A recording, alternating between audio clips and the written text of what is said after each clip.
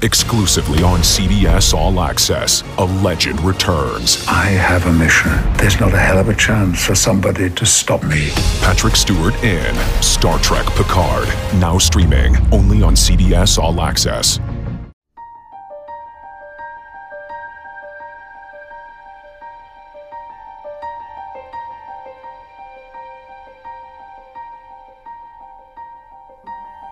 Hi, I'm Dominic Patten from Deadline Hollywood. And I'm Geoff Boucher from Deadline. And we'd like to welcome you back to another episode of the Star Trek Picard Podcast. Clearly, episode 2, Maps and Legends, dropped earlier this morning. I'm sure many of you have already watched it on CBS All Access. I will tell you, if you have not watched it on CBS All Access already, you might want to come back to us a little later because this is going to be a spoiler galore zone. Now, we have, for episode 1, we chatted with Sir Patrick Stewart. He will be joining us later in our podcast series, but today we have some amazing guests. We sure do. We have Alex Kurtzman, who's the executive producer of the show. We have Kirsten Beyer, who is the co-creator of the show and supervising producer. And we also have Hanelle Culpepper, who directed the first 2 episods. 3 episodes, actually. 3 episodes, exactly. And is an executive producer on them. Now, of course, the Michael Chabon showrun series is, well, you know what it is. It's the return of Admiral Jean-Luc Picard. But this second episode is really where we start to see some of the seeds that were planted in the pilot. They start to flourish. Yeah, and we also uncloak some Romulans.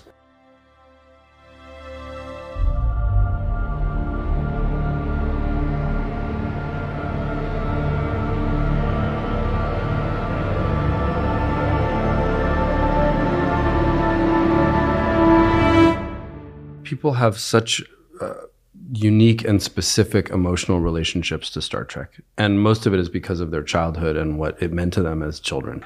And it grew with them, they grew with it, and all the different iterations that came after. It's you know, how many other franchises can you say have been around for that long that have iterated the way that it has? So people have had it their whole lives.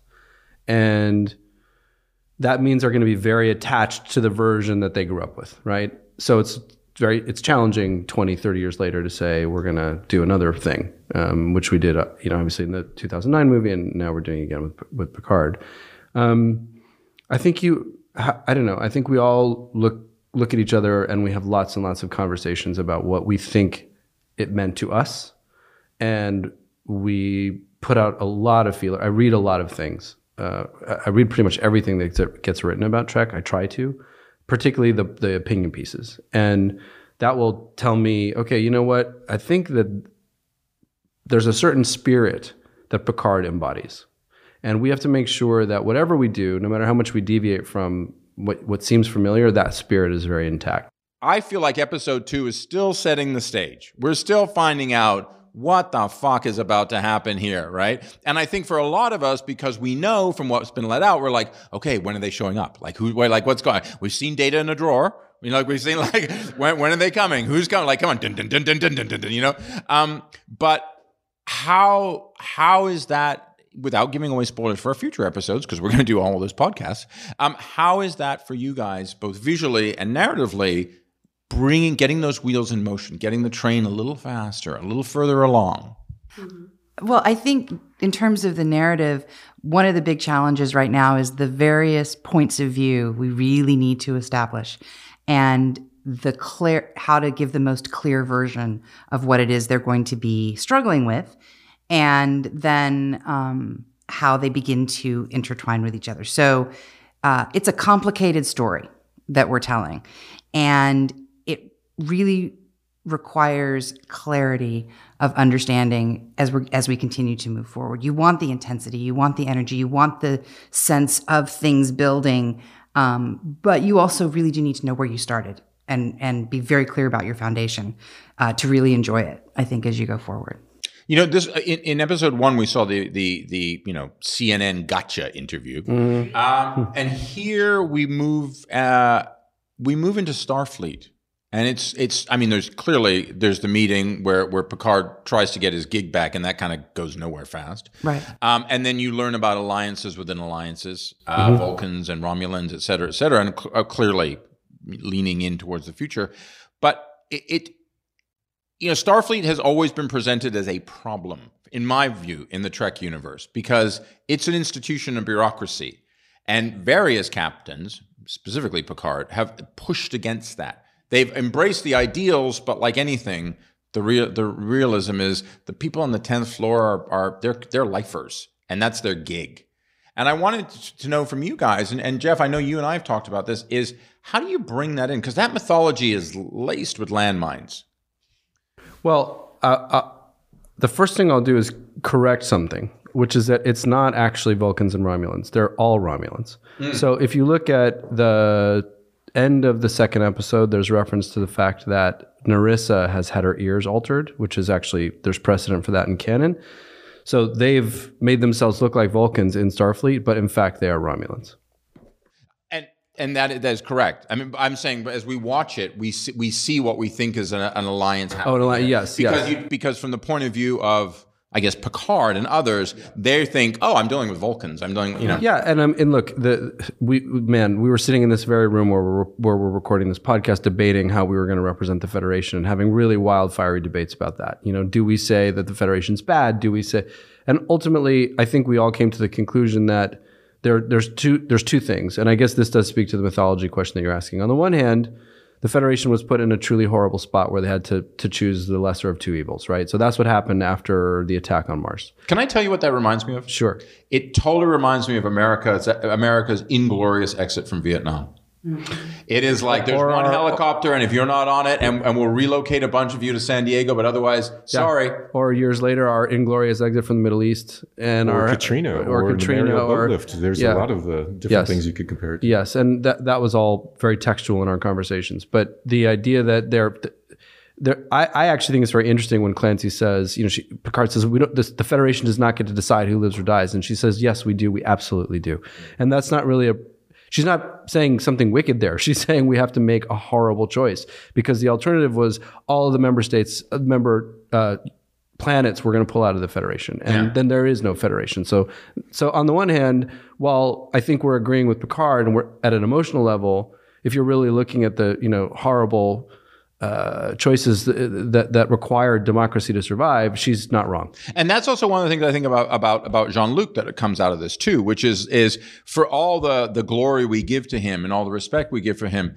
he can sometimes be a stubborn hard ass who just can't see the trees for the forest. Right. And all the characters around him, Laris, and they're all saying like, oh, really? Because it was important to you, it must be important to the whole galaxy. There is an ego there. And that was also something we talked about early on that Patrick wanted to play. He said, there's a lot of hubris to Picard. We need to knock him down a couple pegs in order to build him back up. One of the things that's really interesting is historically, Roddenberry, I remember Nicholas Meyer talking about a confrontation that he had with Gene Roddenberry about the way that Starfleet was portrayed in Star Trek VI, because some Klingons walk by and you see two crew members and they look at each other and like, God, can you believe the way they smell? Right. Or I can't believe we're eating dinner with them. And Roddenberry said, the vision is that we've gone beyond that in Starflight. It's egalitarian. It's enlightened. It's the best of us. It's more NASA than it is Congress. That's a very good analogy. Thank you very much. That kind of tug, and Meyer stuck to his guns. He later said that he regretted the way he did it after Gene's death, which I thought was very candid of him to say that. But because of that polarized view of what Starfleet, what the beginning point of it is that part of the raging conversations that you had with? I mean, look, you can't make a choice about the Federation to say, oh, actually, it's now corrupt and bad. I mean, if you do that, you're, I think, fundamentally destroying the essence of what Star Trek is. But I think you can say it's complicated, and diplomacy is complicated, and nation building is complicated, and all the allegories and metaphors that Star Trek is, many of which you've already mentioned. It's really, really difficult to keep that kind of peace. And that's great drama. I think and I've heard that same story. Nick told me that story, and I've heard that same story from other people who were on Next Gen, who early on were told by Roddenberry that there was never going to be conflict. I mean, this is now famous stuff. Everybody knows this. And it's impossible to truly create the kind of drama required to evolve Star Trek if you stick to that. But see, that's again to come back to that notion of art as a static thing and art as an evolving thing. I mean, is it a museum we piece? all pay respect to Gene clearly because he was the creator, but you know, when it goes out into the world, it belongs to the world, and the world sees it in different ways. It's like, you know, that everybody talks about. Is science fiction really about people in spaceships, or is it really about crossing the bridge at Selma? Like, what's really are we talking about here? And clearly, Picard is laying a lot of those seeds for the world we're in today and the way things work. And I mean, the discussion about Starfleet can be a discussion about NATO or the Pentagon on any day. But to that, one of the things about it is the way this thing looks is amazing. You did an amazing job directing. Thank you. And one of the things that struck me is looking at this second episode, which really takes us, because there's now 5 stories, in my opinion, happening, and kind of a 6th one in a way. But we see intergalactic conflict. We see the abandoned Borg cube. We see the insides of that. We're seeing different species and races, and we're seeing also this for lack of a better Joshua Tree retreat trailer, where someone clearly is. Pot's still legal in centuries from now. Can you give us a sense of putting all those elements together and finding that visual language? Mm-hmm. Basically, I just always kind of follow what's happening with Picard. And so with episode 1, we start off slower. Which we should, if people don't know, you directed. Yes. Yeah, you did the first 3. The first 3 episodes, yeah. You know, he's feeling the weight of the guilt of Data's death, of what happened with Romulans and all the rescue, putting in his, threatening to resign and them taking it up on it. He's kind of lost his cause. And so we played around with cameras that were more static, and slower moving. And once he meets Daj and her death we started once he had the gotcha interview and his world was shaking up. And that's when we went to a handheld camera look. And the pacing gets faster as he gets his cause and he has a mission, he has a reason to be. The reason it takes off more in 2 as he's on the search and trying to put all the pieces together and figure out who she was and how can I find her sister, this twin. So I just always kind of get motivated by what's happening with my characters as I make the decision on how I'm gonna move the camera around. And do you mentioned, like, you talked about Picard, but because there's so many other moving pieces in this. As a director, do you? It's a terrible cliche to use to a director. Do you shift focus in terms of focusing on character, or is it always Picard kind of as the gravity?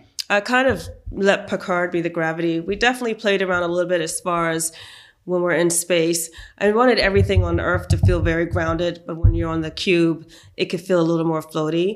Also, just color-wise, very warm when we're on Earth, when we're in Picard's world, but when you go to the Borg ship, we went a little bit with neutral colors, cooler. Lots of blues, it felt like. Lots of blues. Yeah, I mean, I was kind of trying to stay away from blues and purples because that's kind of the color palette of Discovery, and I wanted our show to feel and look different. So we were doing more like neutral white and some green because of the Romulans. I think ultimately some blue did get into it, yeah. This is a 10-episode series. We're on episode 2. A lot of ground to cover, clearly, right? And of course, you guys are renewed now, so even more ground, more space to cover. Yeah. But getting there, where was the sense in this episode where you felt like, yeah, we're getting there. Because I always envision the creative process. You've got the whiteboard up months beforehand, maybe years beforehand, working on these notions. You start filming. You put one episode behind you. Everyone's like, okay, woo, pilot, got it. It works. It works. Well, should we talk about how the first 2 became first 3? Because that's sort of related to what you're saying. Because they're writing as we're shooting, but I think I was in the midst. I was almost done with my cut of episodes 1 and 2 when they decided that they wanted to expand it. I think it was partially as you were going down the season, you realized that a lot of the information that was coming later, they felt was better served coming earlier, to lay in more groundwork. And that's one reason why I ended up directing the first 3. Yeah, as you say, it's a complicated plot. I think when you have a complicated plot, one of the real weird magic trick goals is how do you present all of that information without having it feel like exposition, having it be presented through character. And what we started feeling was that there was too much for 2 episodes. It would have actually felt not only rushed, but so top heavy. It's like scoops on an ice cream cone. Yes, that it would have been too much to process. And we decided that there were actually really natural breaks in the story where it felt like we could expand the story and stop down and take time to add some scenes that I'll give you a great example. We had not shown, as we see at the top of episode 2, the attack on Mars, right? They all talked about the attack on Mars. You saw all the emotional and political implications of the attack on Mars, but you never saw it. And one day, after we had, the trains had already left the station, we went, oh my God, you have to see the attack. Otherwise, if you don't see and feel how scary that was, you're actually going to be judging the Federation. You're going to be saying, well, they're terrible, because it's conceptual. It's theoretical until you feel it, right? Once you feel it, you go, that was terrible. That should never happen again. And now I understand why there's a ban on synths. I may not agree with it, but I understand why.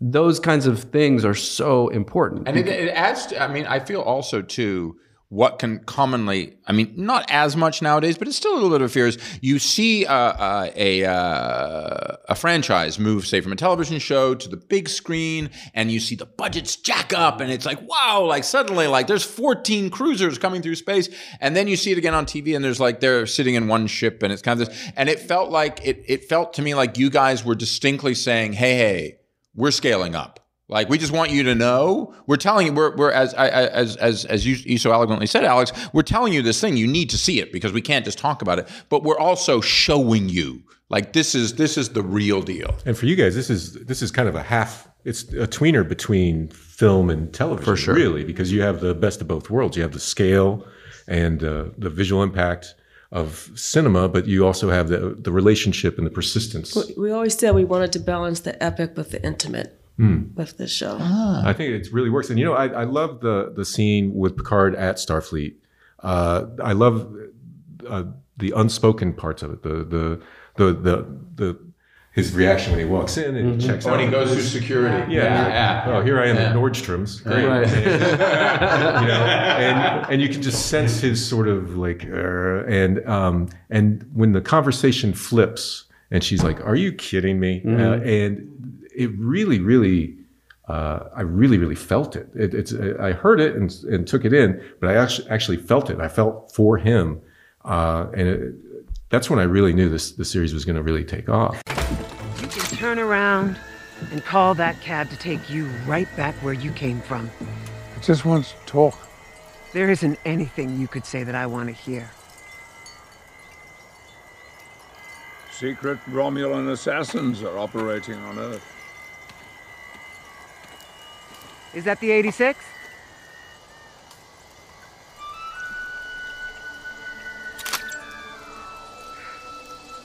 God damn it.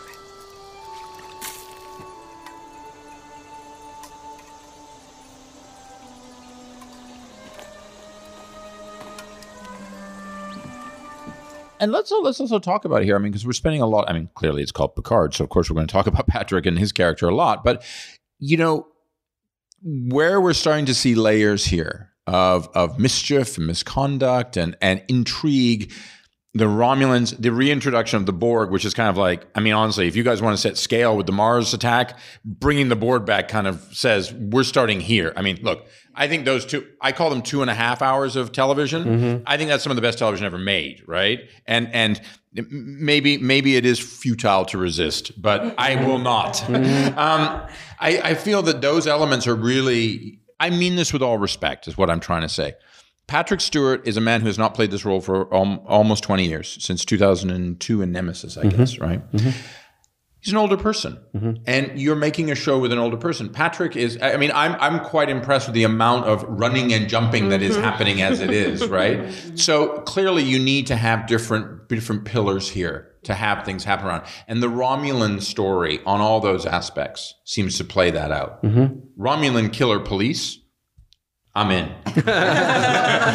There's something more secret than Tal Shiar? Yeah, exactly. Double secret. I know, double secrets. I know. I like the two-step authentication. Was it difficult or a challenge with the portrayal that Patrick does early on, because he's coming out of this fog, he's got rust, he's not sure what's going on, and he doesn't seem as vital. And then as it goes along, he starts becoming Picard again. But it's tough to start a series with your lead not looking at his most dynamic. Was that something that talked about? Yeah, we actually did talk about it, and we actually, the first cut, thought he looked a little too down and a little too grumpy, and so we brought it back a little bit. Yeah, because I remember pausing, like, man, I and I realized it was just the arc of the character, but at first, you don't know. As a fan, you're like, oh wow, he doesn't look so great. Yeah, I mean, look, this is to Patrick's infinite credit. The first thing he said was, "I want everybody to see the lines on my face." He wasn't looking to be glamorous and beautiful. He wanted to be authentic. And as Hanelle said, there was a lot of work in editing about how far we could move the line.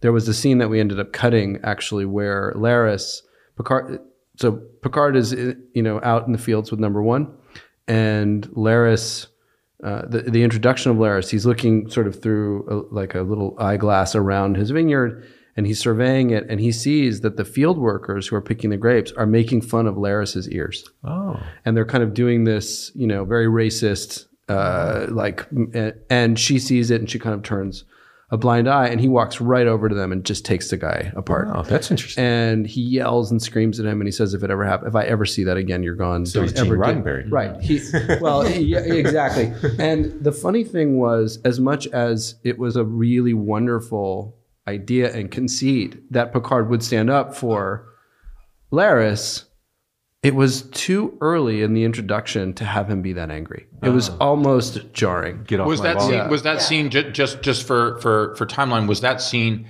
after the interview? It's before. Right before. Basically, when we see him walk in the field and the dog goes running off, the dog went running off, and that's when he. Yeah. So it'd be one of the very back. first impressions. Yes, exactly. And it was, as a very first impression, it was too much. Yeah. And Patrick really fought for it. We shot it, and then he really fought for it again. And I said, I think we need to sit down together and watch it. And he's watching, he said, yes, let's cut it. Oh, so he liked it more philosophically than in practice. Yeah, I think he totally understood. I mean, and, we would have been, I always feel like shoot it, and then you'll really be able to, because you never know. Sometimes you get into in the editing room and you go, oh, that actually was brilliant, and thank God we have it. Yeah, or it's it's a counter beat. It's unexpected. It goes against it. Just one thing that I think is particularly brilliant, and I'm mentioning it because we're closing up today's podcast, and it's the closing up of episode 2, is Michelle Hurd as Raffi. Look, I'm a married man with kids, but I'm in love because I'm in love because I think that one of the things that is so poignant already for me, and I just want to ask all three of you before we close out about something else, but one thing that's so poignant for me is the sense of failure and loss. Failure and loss is a hard thing to do, right? Yeah. We see many shows where it's like, it starts out, the detective was once a big wig, and now he's living in a walk up, and the pipes don't work, et cetera, et cetera. But it's going to be cool, right? He's the genius, right? Sure. He's going to Columbo this stuff, right? Where we start here is a sad person who is. It's like if they had. It's kind of like, honestly, maybe people won't see this, but it reminds me of Colin Powell. Because I think, what? At one point, Colin Powell was the king of America. And to the point where Bill Clinton almost thought about not running for re-election in 1996 because there was talk General Powell would run. And then he got loaded with the shittiest job in the world and made to go in front of the United Nations and blew all his credibility, And that's why General Powell never really joined the Obama administration. That's why he never really speaks out. Because he knows that there's that weakness. And I feel like that with Jean-Luc here. It's like, you were the man and it just went wrong. Different reasons, clearly, but it just went wrong. And Raffi to me is that because Raffi she was always there with him, and now she's just like, I can't touch you. You're toxic to me. You betrayed me, you betrayed us. I don't want to be here. And you see that. Patrick he's like, you're going to come and join me. And she's like, I don't think so. Yeah. Mm-hmm. Yeah. I mean, the biggest betrayal there was the giving up, right? The thing you see in Starfleet officers over and over again is you don't give up. You fight until the fight is done. And talking about the perfection of it all and the utopia of it all, you tend to you tend to see them as these sort of bigger than life perfect characters. But if you think about it, over time, the stuff they go through has to take a toll. And what's so great about Raffi is that we are acknowledging that now. You know, everything isn't perfect at the top of the next episode. This is somebody who was broken by not only what she had to endure, but the fact that the person she was anchored to that was helping her get through all of that fell. Yeah, he took his toys and went home. He did. You know, he did. And that really undercuts. Well, and faith. for him, it made sense, right? Like Right. he had to honor what, and then he was lost and didn't know what to begin to do with that. And for her, she just sort of, she had this mechanism of numbing her pain and she dove in. And I love when she says, you know, it would have been nice for you just to have said hi. Like, what a thing to realize that after what happened, he never came by to speak to her, never to... But see, to me, that speaks to the truth of it, though, right? It's like we all forget he's a military man, right? And it's like that line they use in Succession that they've kind of lifted from the Murdochs, which is condemn and move on, you know. And he's like, mission over, failed success, but like that's his person. It's the things that we think are glorious about Picard. And you guys, of course, are much inside this than I am. But the things we think are glorious about him are also the things that's like he can shed you. You are an adjunct to him. He is this. Now he's admiral. Now he's this. I mean, I think he's a Shakespearean character. It's not an accident that he always quoted Shakespeare. And I agree with you that he's a military man, and once the mission's over, you move on. But I think that the intention was always that he was carrying a lot of shame, and his pride prohibited him from being able to express it in a way that maintained the connection with that character, with Raffi. And when he goes to her, I mean, I think what's so beautiful about the two of them, actors, the great ones, they show you their heart the second they show up on screen. And that's why you want to watch them. And that's why you fall in love with them. And Michelle and Patrick are very open-hearted people. And you can tell. And in that scene, they're both playing. There's another moment too where, as Kirsten's saying, when Hanelle was saying, when she interrupts and she says, "Because I was not doing good, JL," and he's about to speak, and she interrupts him with that line, and he kind of puts his head down. He's 4 years old in that moment, you know, and he's really. It's so touching to see I know I did wrong. I know I should have come back. I know I let you down. And I know that you suffered because of my pride. When I quit, they fired you. And he is carrying the weight of that. And you feel it. You feel it in that scene, and you feel the connection in that scene.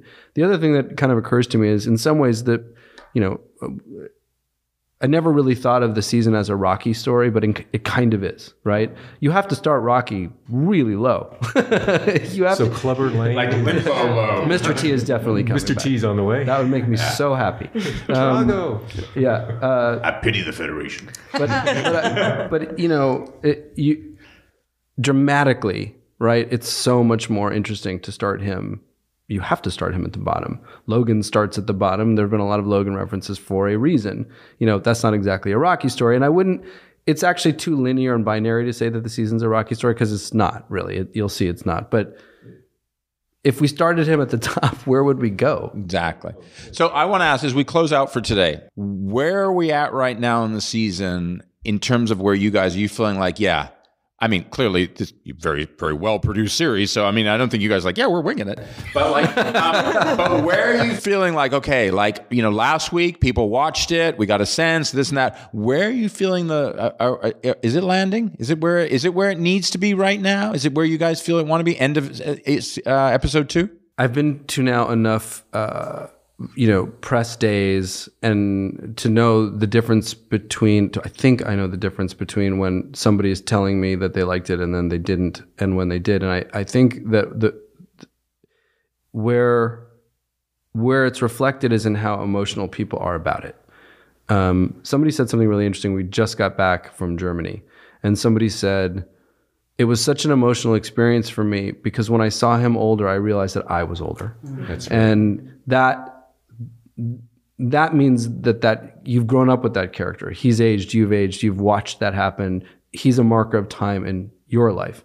And that that's a rare thing. You don't get to have that on a television show or in a movie very often. So I think, knock on wood, I think people are liking it. I feel that the reactions are genuine.